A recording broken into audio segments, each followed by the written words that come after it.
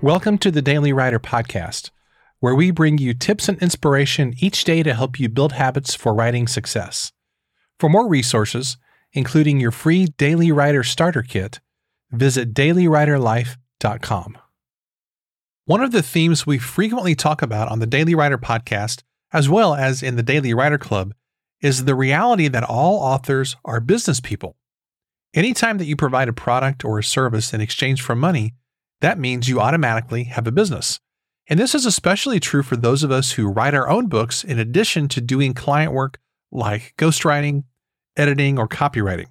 However, many writers and creative types struggle with this whole idea of selling. We don't like the idea of selling, and we definitely don't think of ourselves as salespeople. So that's why I'm really excited to bring you this fun, informative, and I think potentially life-changing interview with the amazing Richard Fenton and Andrea Waltz. Richard and Andrea are the founders of Courage Crafters Incorporated and the authors of the best-selling book, Go for No, Yes is the Destination, No is How You Get There, and many other books, including their brand new book, When They Say No, The Definitive Guide for Handling Rejection in Sales. They speak internationally, teaching business, sales, and entrepreneurial audiences how to overcome their fear of rejection and achieve extraordinary sales success by hearing no more often. Their business building strategies have been embraced by people in various businesses and industries to rave reviews and amazing results. Richard and Andrea are also the producers of a 98-minute personal development movie, and their Go for No philosophy has been featured in hundreds of online and offline publications, including Inc. magazine, Forbes, Success magazine, and many more. The book Go for No reached number 1 on Amazon's selling book list in 2010. The book has remained in the top 50 of sales books for the last 12 years and has become a well-known methodology in the world of selling, widely recognized as the singular best program for dealing with rejection in business. For more on Go for No, visit goforno.com. So in today's conversation, Richard and Andrea walk us through the story of how they wrote Go for No and why they wrote it as a story, as well as how sensitive writers, and let's be honest, that maybe includes me and you once in a while, and how sensitive writers can handle rejection and use it to build success. We also spend some time in the second half of this conversation talking about how to handle prospective clients who have ghosted you. And this is a very real-time conversation. I wasn't actually even expecting to talk about this in this interview, but I just kind of threw it out there towards, in the second half of this conversation, because I've actually had a couple of prospective clients who, to make a long story short, we had great conversations. They seemed very interested in me ghostwriting a book for them, and I sent proposals, and then they just kind of ghosted me. And that does happen sometimes, as anybody in sales can attest to. So I just threw the question out there, hey guys, how would you recommend that I deal with this? And I really think their responses to my dilemma and to the things that I'm dealing with in very real time in my ghostwriting business, I think those are going to be really, really helpful for you too. I absolutely love these guys. I really love the Go for No book. I thought it was phenomenal. And I really, really love their follow-up, which I mentioned earlier, which is called When They Say No. Guys, all of us are in sales. If you are an author and you're selling books, or if you're doing client work, you are in sales. And I don't say this very often on this podcast, but I know I always push, when people are on the show, I'm always pushing their books, of course. I always want to promote them, and I'm very sincere about that. But I'm going to give it like an extra couple of exclamation marks in there today, because you really seriously need to get these two books.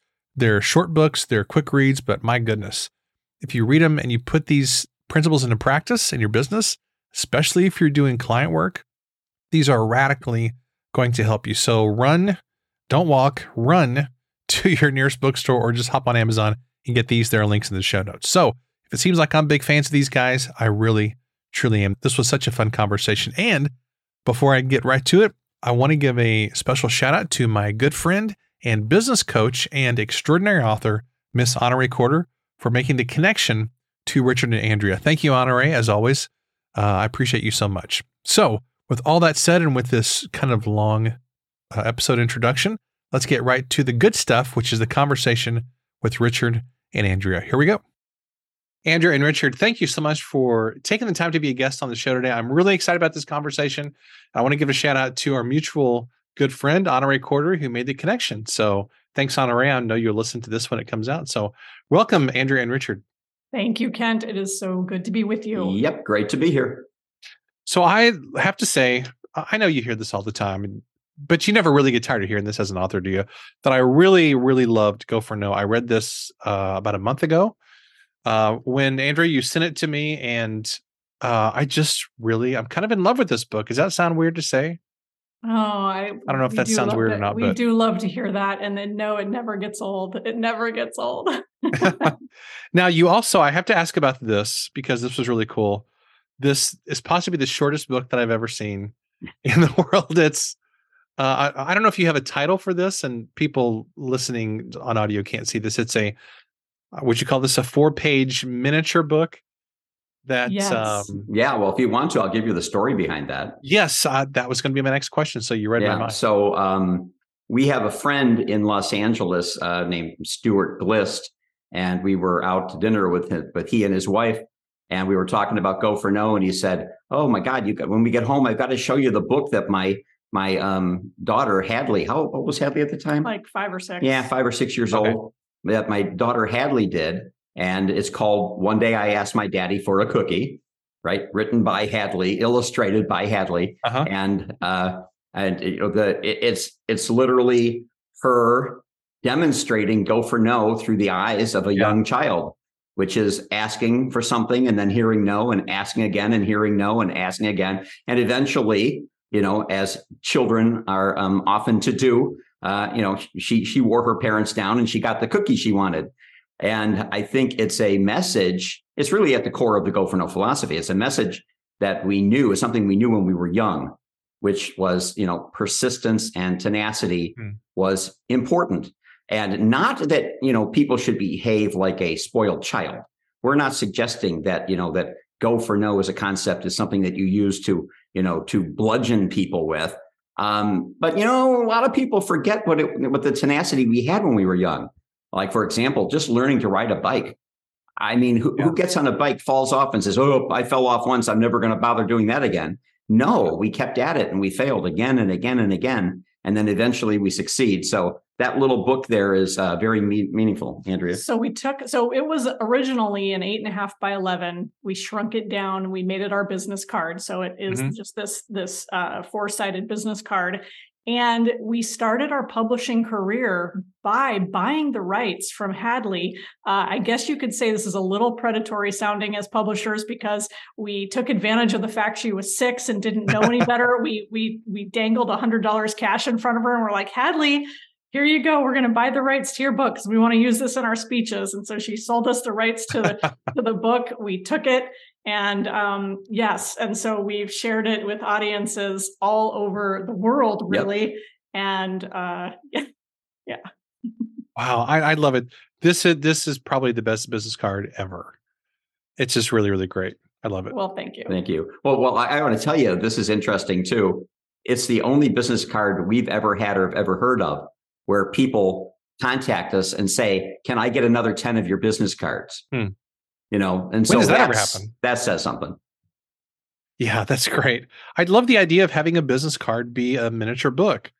It's just such a cool concept for a whole bunch of reasons. So yeah, congrats. I love it. It literally, I have 2 desks in this office. I have this taped to one of the cabinets of my other desk. So it's right there all the time. I love it. That's so great. Can you talk for a bit, for those, I know it's hard to believe that people have not heard about Go for No because you've been doing this for a while, and there's so many people across the world who know about the Go for No message. But for those who don't, for those who've been living under a rock for the past decade or whatever length of time it's been, can you give us the gist of what is Go for No all about? Yeah. So the fundamental idea behind it, it's a strategy, and I guess part strategy, part concept, part philosophy, that you need to intentionally increase your failure rate in order to be more successful. From a sales standpoint, that means you need to be willing to hear no more often in order to get more yeses. From a innovation or fundraising or really any other endeavor, you've got to be willing to fail in order to succeed. You can't have more of one without more of the other. And so the book itself is a fable about a guy who's a copier salesman who wakes up one morning in a house that he discovers belongs to him 10 years in the future, a wildly successful future version of himself. And he actually ends up meeting himself, this 10-year future version. And together they kind of go on a little bit of a journey to figure out, how did this other him become so successful? What was it? And it was this idea of go for no. It's the strategy. Well, I want to ask about the structure of this, but well, not really the structure, but why you decided to write this as a fable or as a story, as opposed to a straight up nonfiction book, because I know a lot of people do that and it's so incredibly effective. In fact, when I first got this, I had stuff on my calendar that day and I was like, I'm going to like shove that stuff back for the next 90 minutes. And I'm just going to read this because this is way more interesting than whatever I have planned. So it really works and I just love it. But can you talk about how you developed the story and why you decided to go with the story in the first place? Sure. Well, stories are hardwired into our into who we are as human beings, sitting around a campfire, doing an oral history. It is in our nature. And I think it's pretty obvious anytime somebody opens a book, and you can tell the difference between opening up as, hi, my name is Richard Fenton, and I'd like to share a concept with you. In the following pages, you will learn, blah, blah, blah.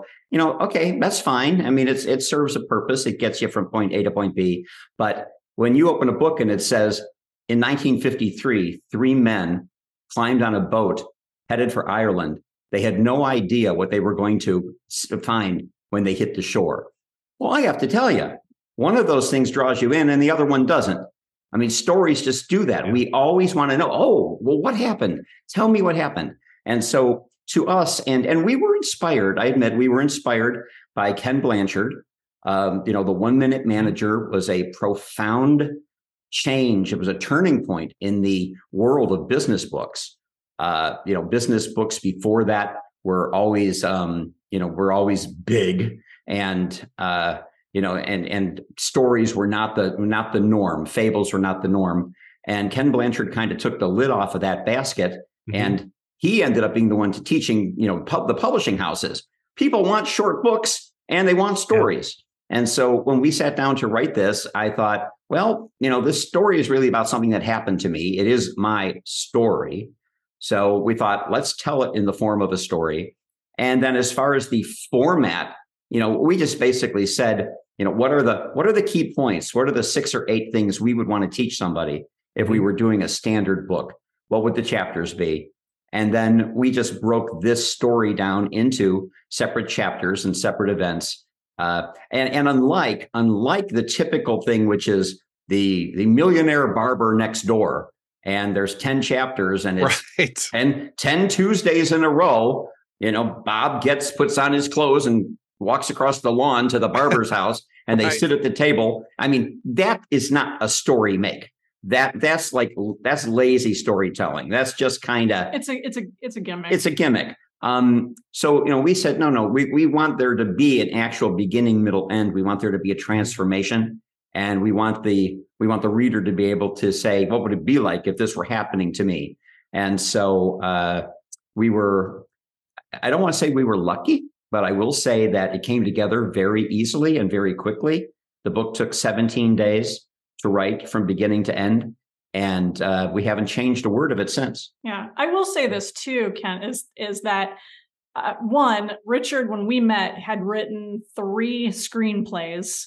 And so he is a natural fiction writer anyway. And so he very much wanted to incorporate his love of character development and fiction. The tricky part, of course, was to develop that character quickly because the book is only 80 pages. So we really needed to have readers like the salesperson, Eric, the main character. We needed to paint him as quickly as we could as your average person.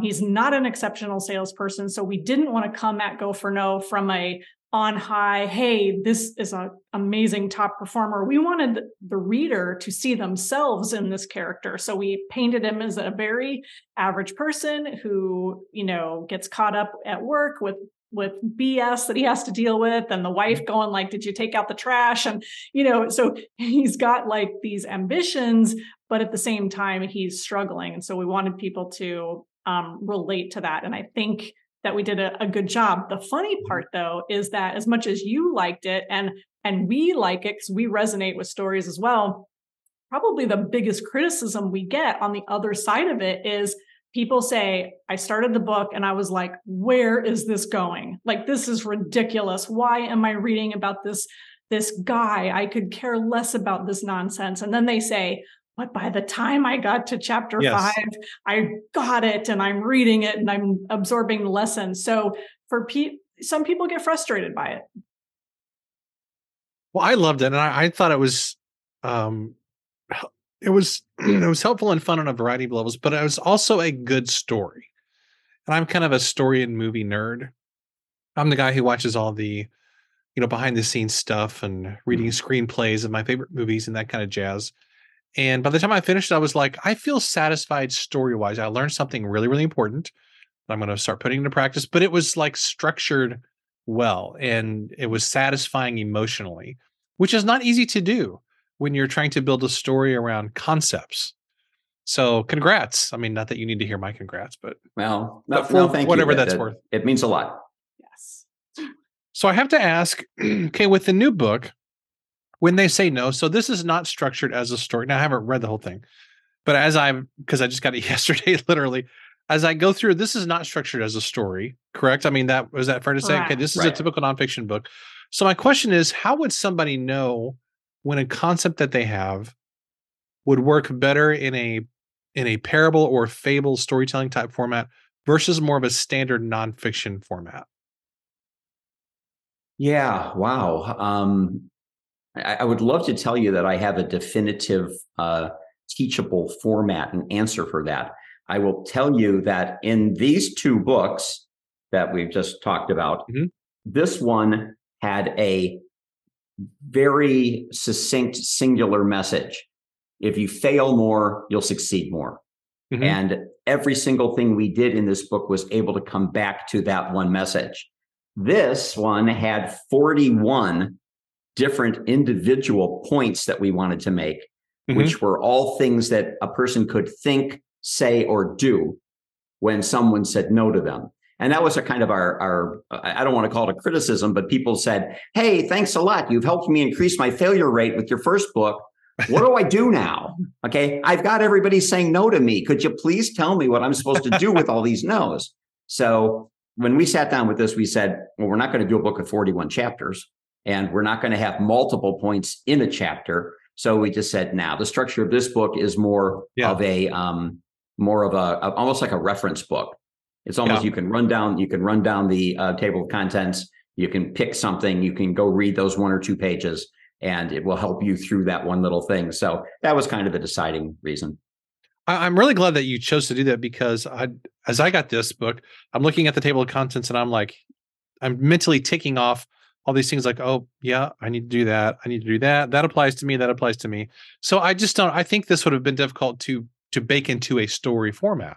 Whereas I guess some concepts, if you have kind of like an overarching concept that has a few points or something, maybe that would work well in that format. So I guess really the content or the point you're trying to make really determines what format that it works best in, I guess. I think so too. I think also because we knew from the get-go that Go for No needed to be on the short side.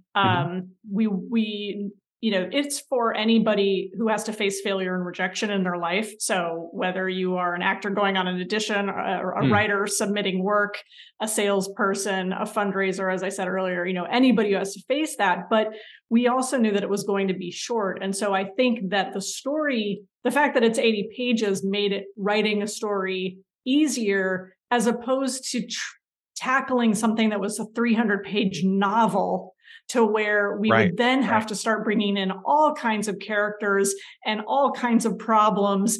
And we would so lose, to Rich's point, we would so lose the theme by getting lost in problems with the characters and side issues maybe with other characters, right? And so that just wouldn't work.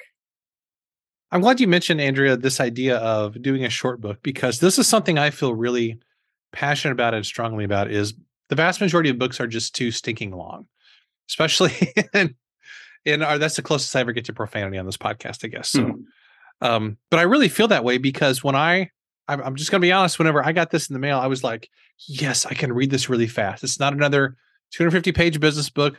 Not that there's anything wrong with that, but I can read this fast and I can get something from it. And I can start doing it immediately. So I would love to hear both of your thoughts on the value of writing short books and maybe how can people orient their writing more towards short books, Sure. especially if they feel pressured to do all these big, long, 300-page books. Right.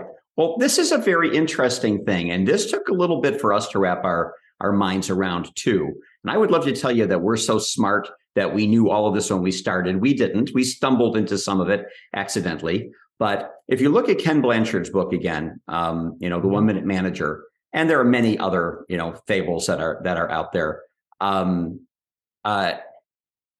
They're written for business, and yet they're short. And so you have to say to yourself, well, wait a second. Don't business people want value? I mean, you'd think that the more pages, the more valuable, as if the book is being sold by the pound or by the page. Right. And it's really not. If you think of it in terms of what's the purpose of a book, the purpose of a book is to communicate a concept, especially a business book. And it's to affect some form of change in the individual who reads it, some behavior change, ideally, that leads to a result. Well, you've already said this. You got the book and said, oh, wow, a short book. Wonderful. Yep. That book immediately went to the front of your reading list. It did. Because it was short. Now, you've got in your bookshelf somewhere, and every one of your listeners right now, I'm telling you, turn around, look at your bookshelf.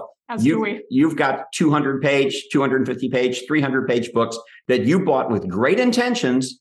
You loved the title. You knew it was going to be a great book. You bought it. You put it on the shelf. And that book is still sitting there 2 years later. And every time you look at it, you think, yeah, one of these days when I have the time, one of these days when I have enough time, I'm going to start that book. Well, the thing that most people miss is selling books is not just about selling books. It's about consumption. It's about the consumption of the book.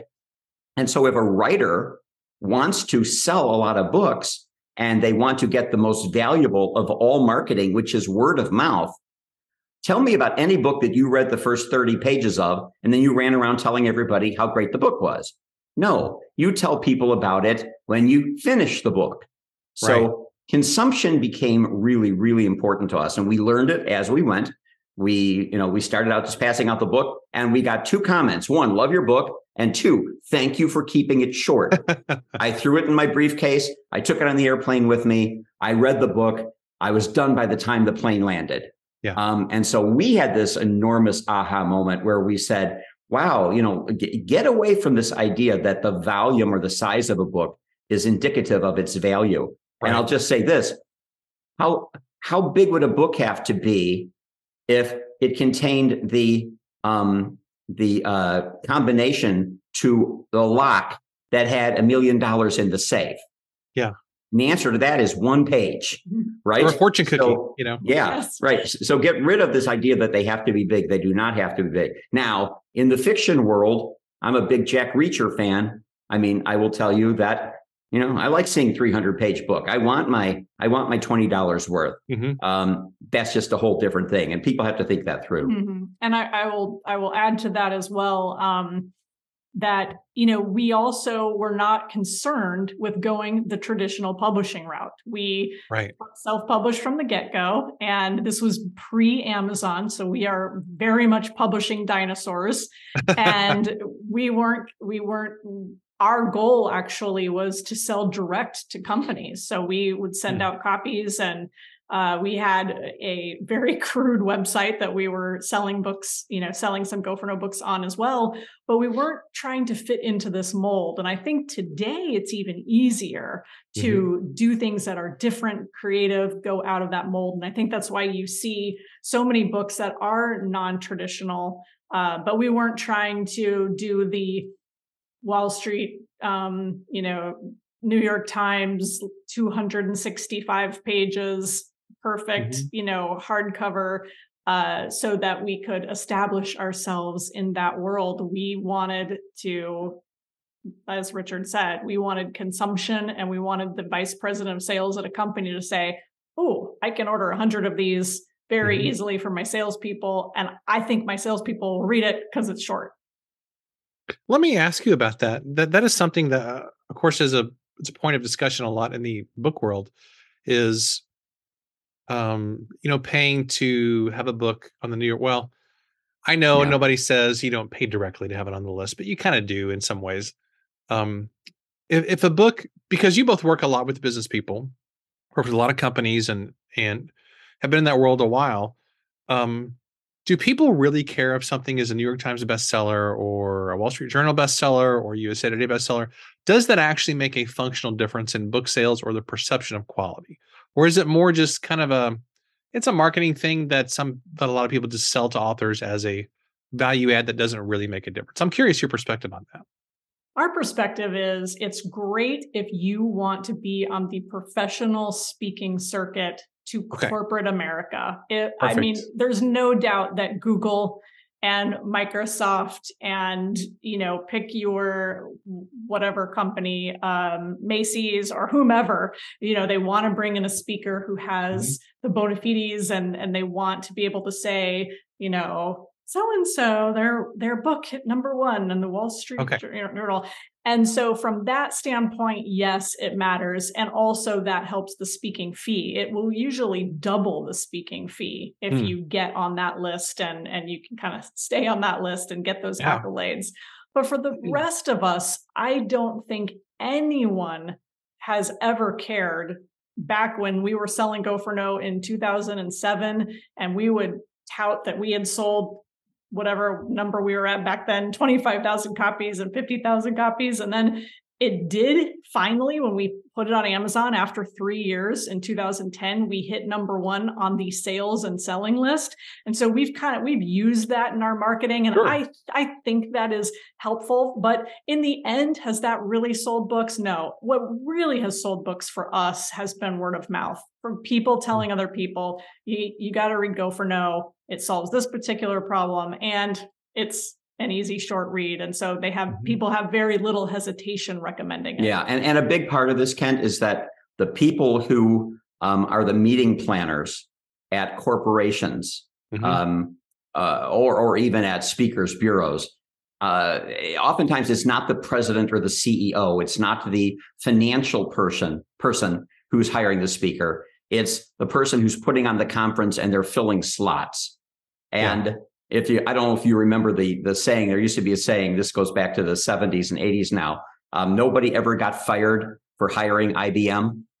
I've never heard that before. Yeah, it was the early computer days. And the whole idea was like, makes sense. Hey, if you're going to put yourself out there and you're going to hire some strange new computer company with a computer you've never heard of, and the computer system fails, well, then you're likely to get fired.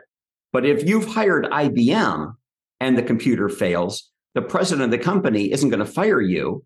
He's going to say, well, of course you did IBM. It's IBM's fault. So a lot of times what happens is these speakers, the people who hire speakers for conferences, they want to hire somebody that they can say, I hired this person because, and they want to be able to say, because he's a New York Times #1 bestseller. And then therefore the president, the CEO goes, yeah, okay, well, that makes sense. It's really almost a protection mechanism in some cases. So it's almost kind of like a shorthand for quality. That there's some group of people out there who have thought enough of this book to buy enough copies to land on the list. Yeah, absolutely. So, okay, that makes a lot of sense. That really makes a lot of sense. One thing I wanted to ask about too, and Richard, you mentioned this right before we hit record, is this idea of really paying attention to the title and the subtitle of a book. because like you absolutely get an A+. Go for No, such a great title. It's easy to spell. It rhymes. It's short and punchy. Do you have any thoughts for writers who are working on their books, particularly nonfiction books, and what they should consider when they're thinking about their title and subtitle? Yeah, a couple things about that. The first thing I would say is that even for, and of course the question here becomes to say, well, what does this have to do with ghostwriting? And is a ghostwriter's job to come up with the title of a book? No, probably not. I would say in most cases, the person who wants to have the book ghostwritten has probably already come up with a title.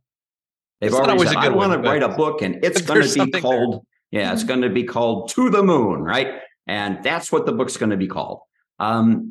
And that's almost always a bad title.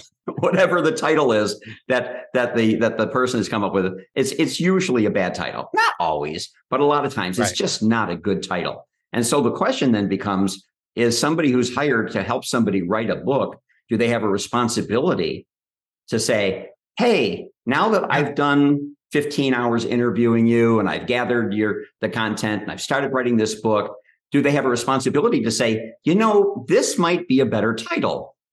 And then to present an option or several options. And I think they do. I think anybody who's going to get involved in a project where they're helping somebody else write or publish a book has an obligation to be able to say, is this title and is this subtitle doing what it's supposed to do? So Go for No was chosen in part because it fit with the story where, I was told that I had to go for no. And I went, wow, that's a phrase you're not going to miss with that.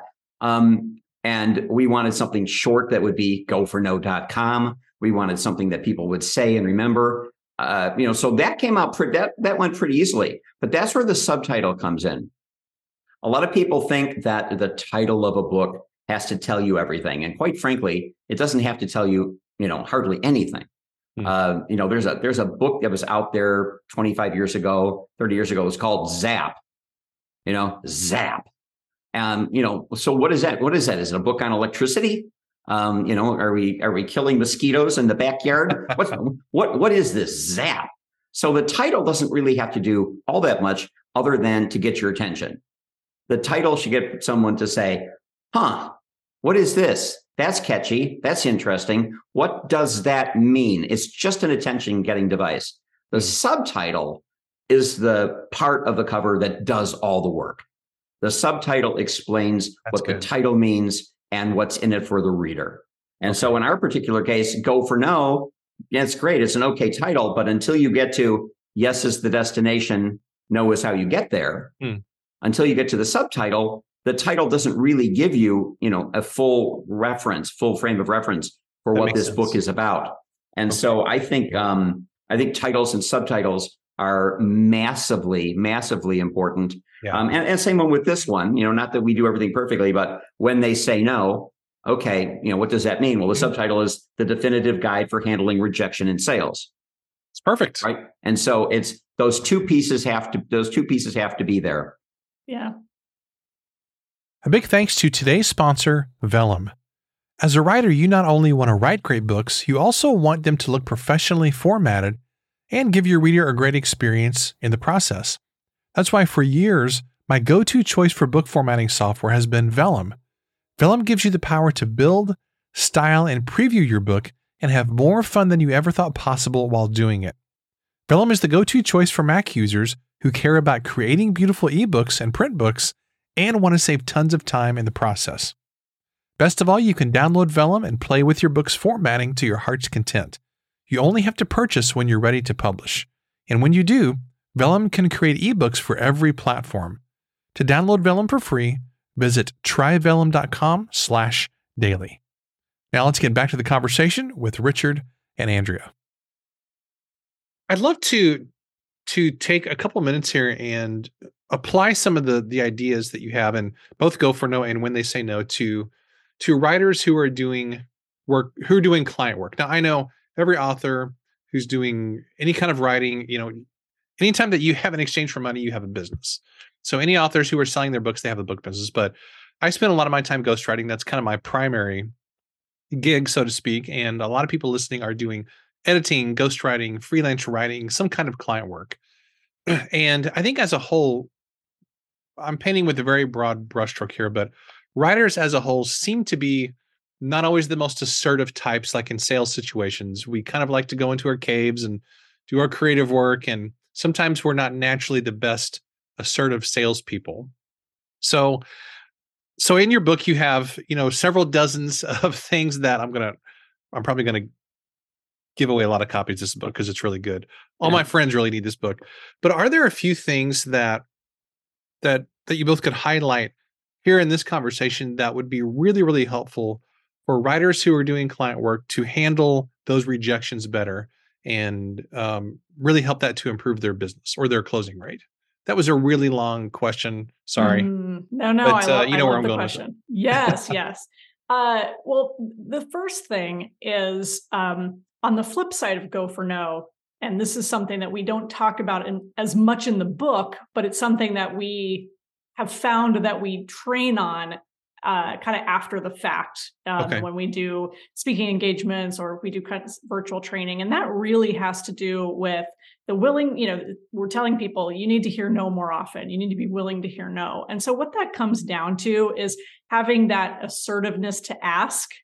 And in the book, when they say no, we go through 4 different kinds of selling styles. And writers typically fall into the selling style that we call the friend. This is a selling style that has a high concern for relationships, but a lower concern for results.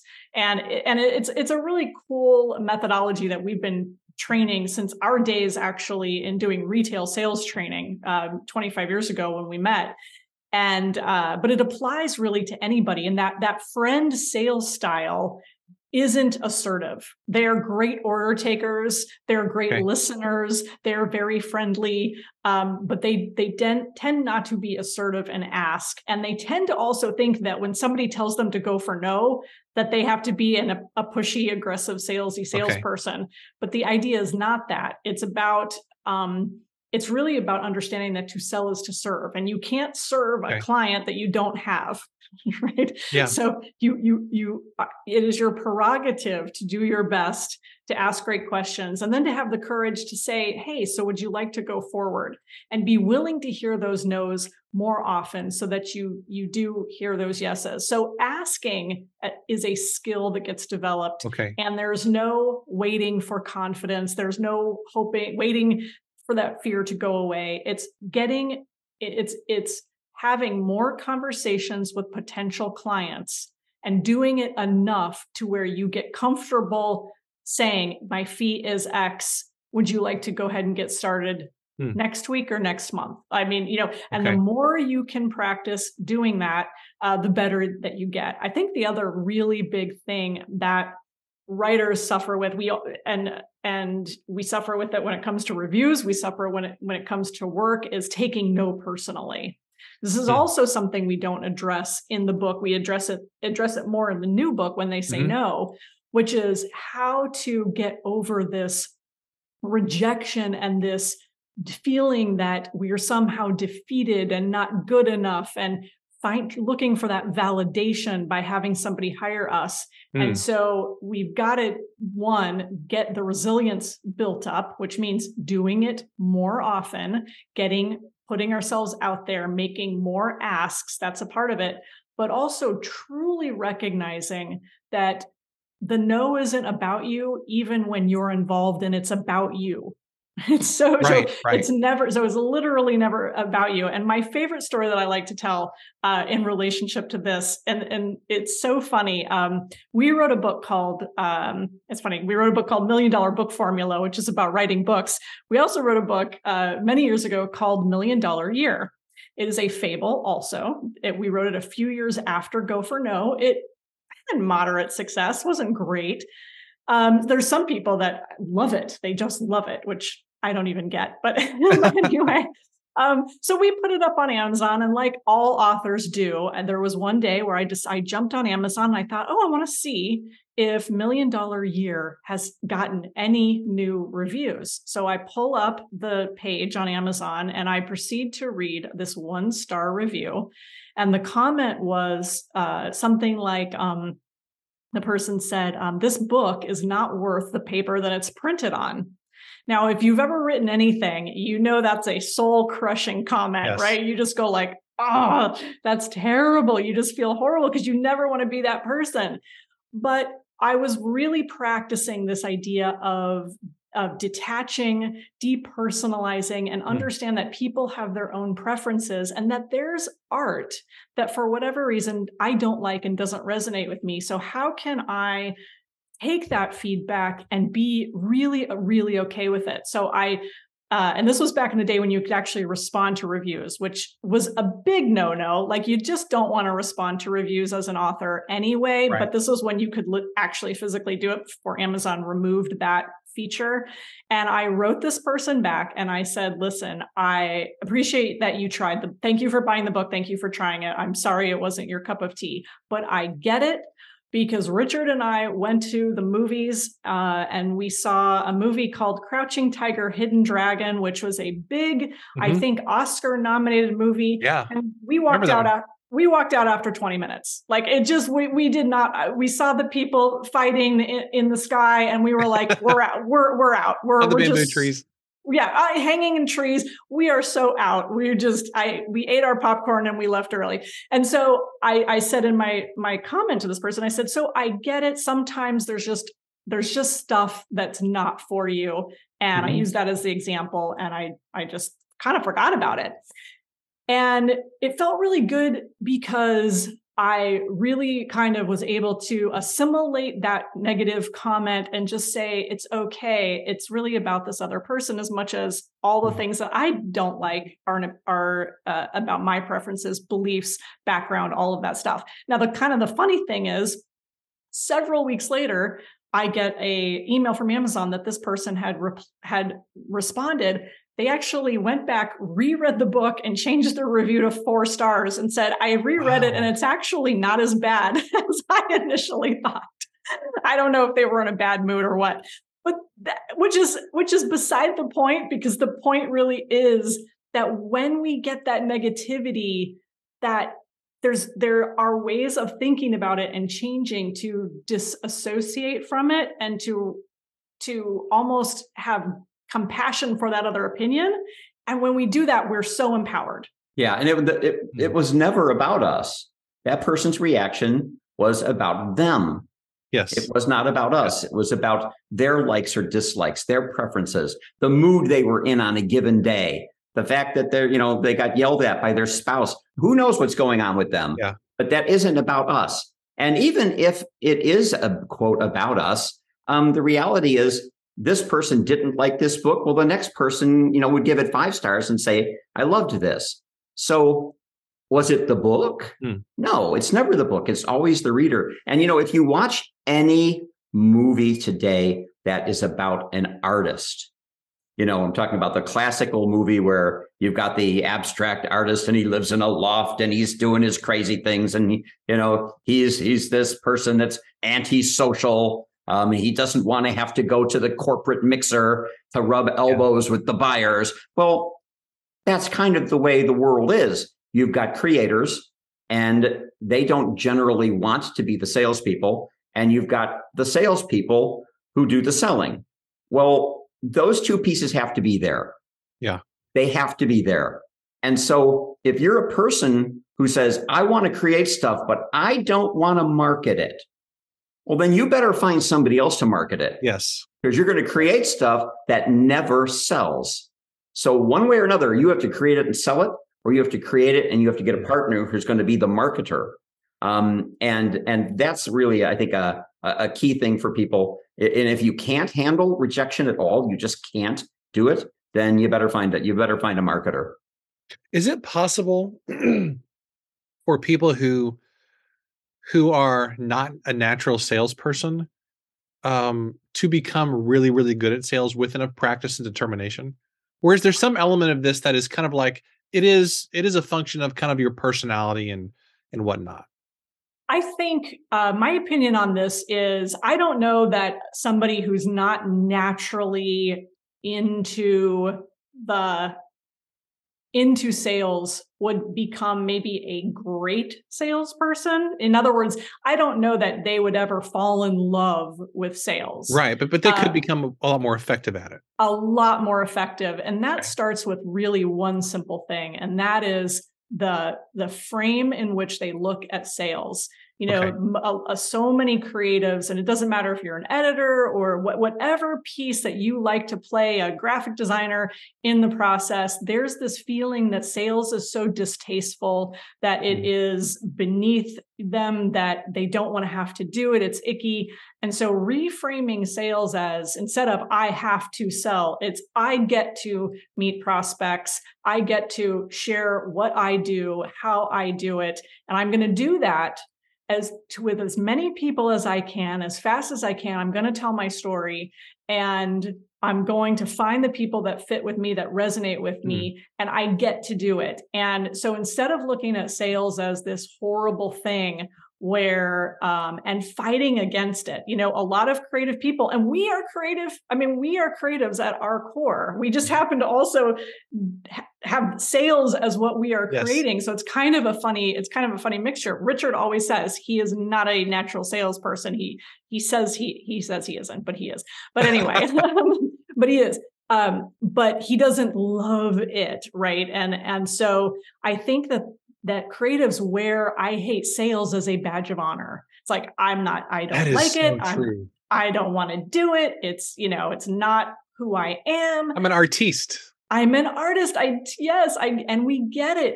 But when you can see it as a means to an end, which is, this is how you can serve people. And so come to love the idea that to sell is to serve. Come to love the idea that by showing people your work and also telling people a story about you so that you aren't just a commodity. You know, a lot of people see, especially editors are just seen as, it's just a commodity. I just need somebody to proofread. I need a proofreader. Are you breathing? Can you breathe? Can you read? Okay, you're a proofreader. How much do you cost? Right. And so it's just such a commodity business. So tell a story about who you are, why you love to proofread, what you do for your clients, and make that a differentiation. And I think you can come to love selling that way. Gosh, I feel like I could talk to both of you literally for hours about this because there's so much depth to this. And it was interesting a few minutes ago. You kind of mentioned the idea of being afraid of rejection and looking for that validation from people. And there's such a large piece of this, isn't there, that has to do many times with how we were raised and maybe what our birth order was and what our other experiences were that make us afraid of rejection and wanting that validation from other people. And there's probably a whole range of it's a big psychological can of worms, I'm sure, on some level. It absolutely is Richard tells me all the time. He says, and we all do this, but because we're a writing team, he will come into my office sometimes and he'll be like, I have to read you this page. And it is the equivalent of like the 5-year-old going, mommy, you have to see the painting. You have to see the painting I did. Right. And so we all love to get that instantaneous feedback on our work that, because we love doing it. And there is such amazing, and unless you've written something, anybody who's written anything knows this feeling, or created anything, a piece of music or art. You know the satisfaction when somebody else engages it with you and has that feeling, and it's just, you go like, oh, it's such a great feeling. So I think that's a part of it. So it's not all validation, but there is a part where you want that approval. And that's probably underlying it, as well as just the idea that, you know, when your brain gets rejected, when somebody says no to you, your brain has an instantaneous thought. And that thought is, what does this mean? That's the first question your brain is asking. What does this mean? And unfortunately, your brain will tell you what this means is you're going to be a starving artist forever. You're going to live under the freeway overpass. You're never going to make it in this business, and you might as well give up now. Give up right now. That way we can be safe and we can actually eat tonight. Your brain thinks you won't even eat tonight because you have to go out and do some creative artisty thing. Right. And so we're constant. That's something else that we talk about a lot in our work is how to silence those negative thoughts as soon as they come up. You're not even good enough and fast enough to stop the thought. So when you have the thought, you have to start canceling out and say, I hear you, brain. I appreciate your warnings. And I know you think I'm a total idiot that's going to get us killed, but everything's okay. And I'm going to keep doing my thing and roll with the feelings of rejection. Yeah. And, back to this idea of drawing a picture and running down the hallway and say, mommy, look what I did. For creatives, for anybody who creates things, whether it's, writing a book or doing a painting or writing a song, whatever it happens to be, we become so connected to it because we see it as an extension of who we are, of our personality, right? Of our love of life or whatever. I think that if a person was selling refrigerators for General Electric and they went to a prospect and the prospect said, I hate that refrigerator. Most people don't go like, oh my God, they hate me because I didn't design the refrigerator. Yeah. I didn't pick the color. I didn't manufacture it. You can disconnect yourself. Most salespeople can disconnect themselves from the things that they're selling. But the creator, the person who creates something, who writes the song, and then they play it for somebody and the person says, that song sucks. Yeah. Well, okay, that's a little different because now you're touching my soul. I sat there and I created this from within me.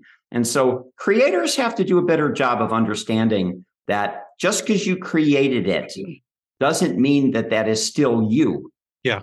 That's just something you created. So if I run down the hall and go, mommy, look at this. And she says, that's an ugly painting.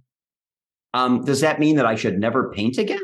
Or should I say, oh, mommy didn't like that one. It was blue. I'll do another one. And this time I'll try red. There's got to be some disconnection between the creation and the creator. Otherwise, you're going to take rejection very personally.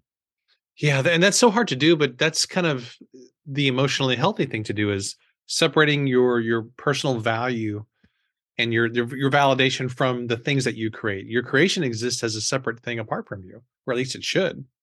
Absolutely. Yeah. Right. And that's the core concept of Go for No. The core concept of Go for No is create a lot of things, take a lot of chances, take a lot of shots, right? And some are going to go in and some aren't.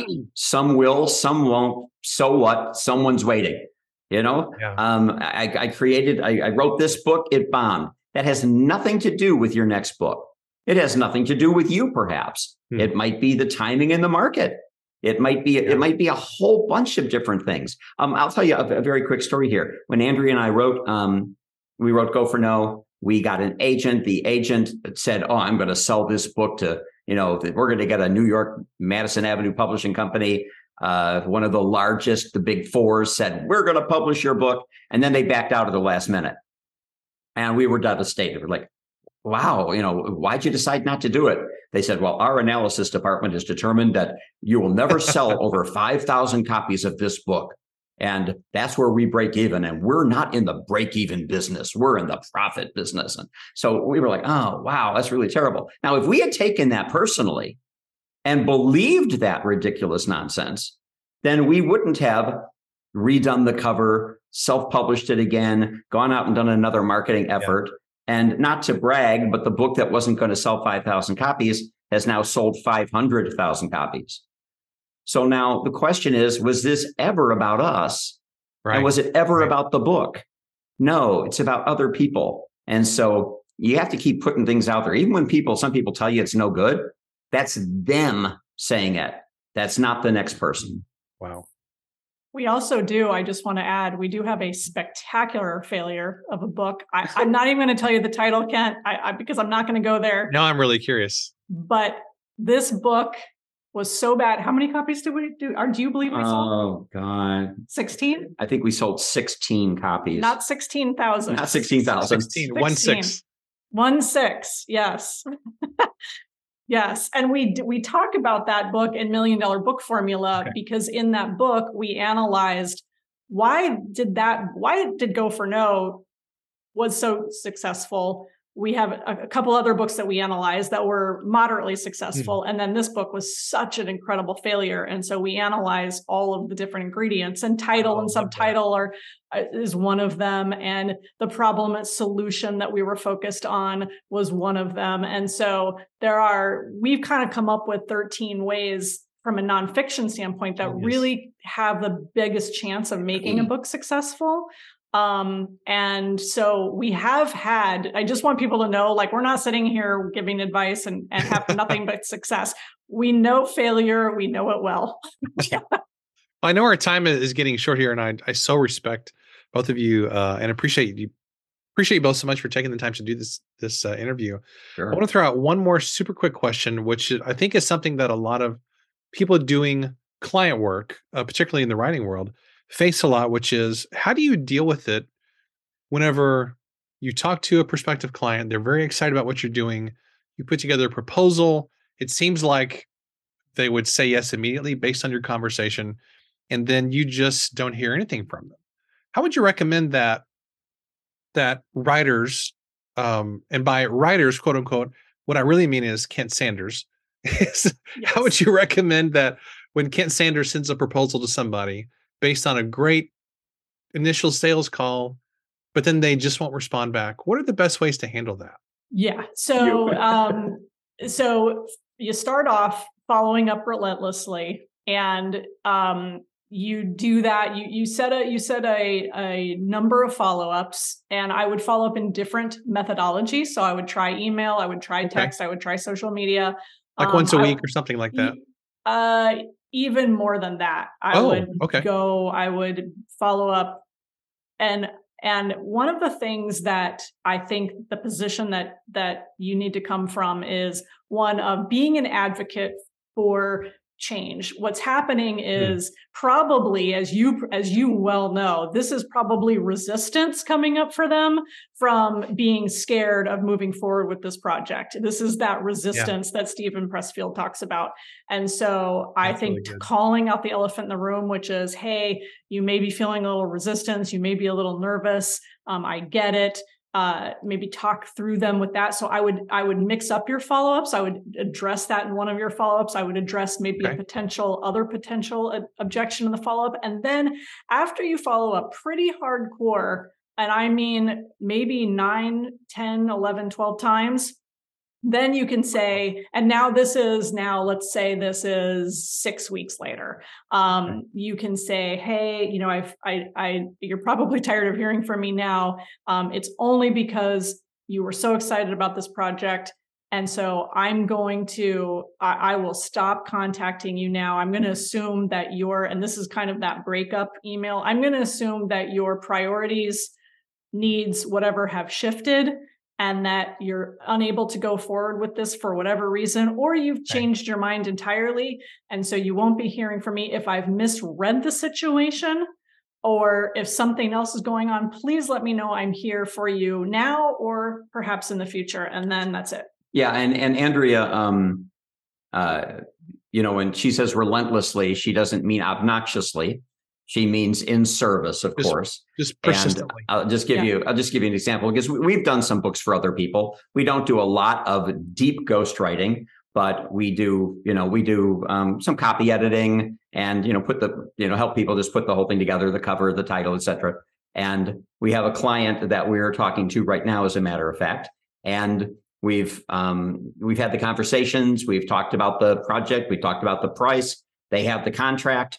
And I won't want to say they've ghosted us, but it's been a while. Okay. And so the question was, hey, how do we recontact them?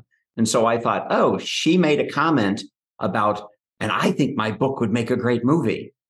So she made that comment. So we're reaching out right now to a company that turns books into movies to get a quote for what it would cost to film what she's done, So we can go back to her and say, hey, we went and got a quote for you on turning the book into a movie. So we're not just saying, buy the book, sign the contract, where's our money? Yeah. We're just showing that we're still thinking about her and that we're still in her best interest. Now, she might end up doing the book with someone else and hiring them to do the movie. Okay, that's life. But the point is always find different ways to come back to recontact the person. That's genius. You just changed my whole life. Yeah. Oh, good. In 3 minutes. Seriously. Yeah, this is really, really good stuff. I just so appreciate you both taking the time to do this. I know I can just feel it. This is going to be one of the podcast episodes that I probably will get some of the most feedback from in a while, because this has been so enormously helpful. So appreciate you both and your writing, and I cannot wait to dig into this. This has gone home with me tonight to read. So thank you again so much. This has been really, really wonderful. Our pleasure. Wasn't that a fun conversation? Not only lots of fun. I love these guys. They have so much energy and they have so much wisdom. But man, I learned a lot as well. These are my favorite kinds of interviews, where the guests are not only a lot of fun, but I come away feeling inspired and motivated and knowing some things that I didn't know beforehand. In this case, specifically, how do we deal with rejection? And man, I cannot think of a more relevant topic for us as writers and as creative people. Let's face it, rejection is a part of life.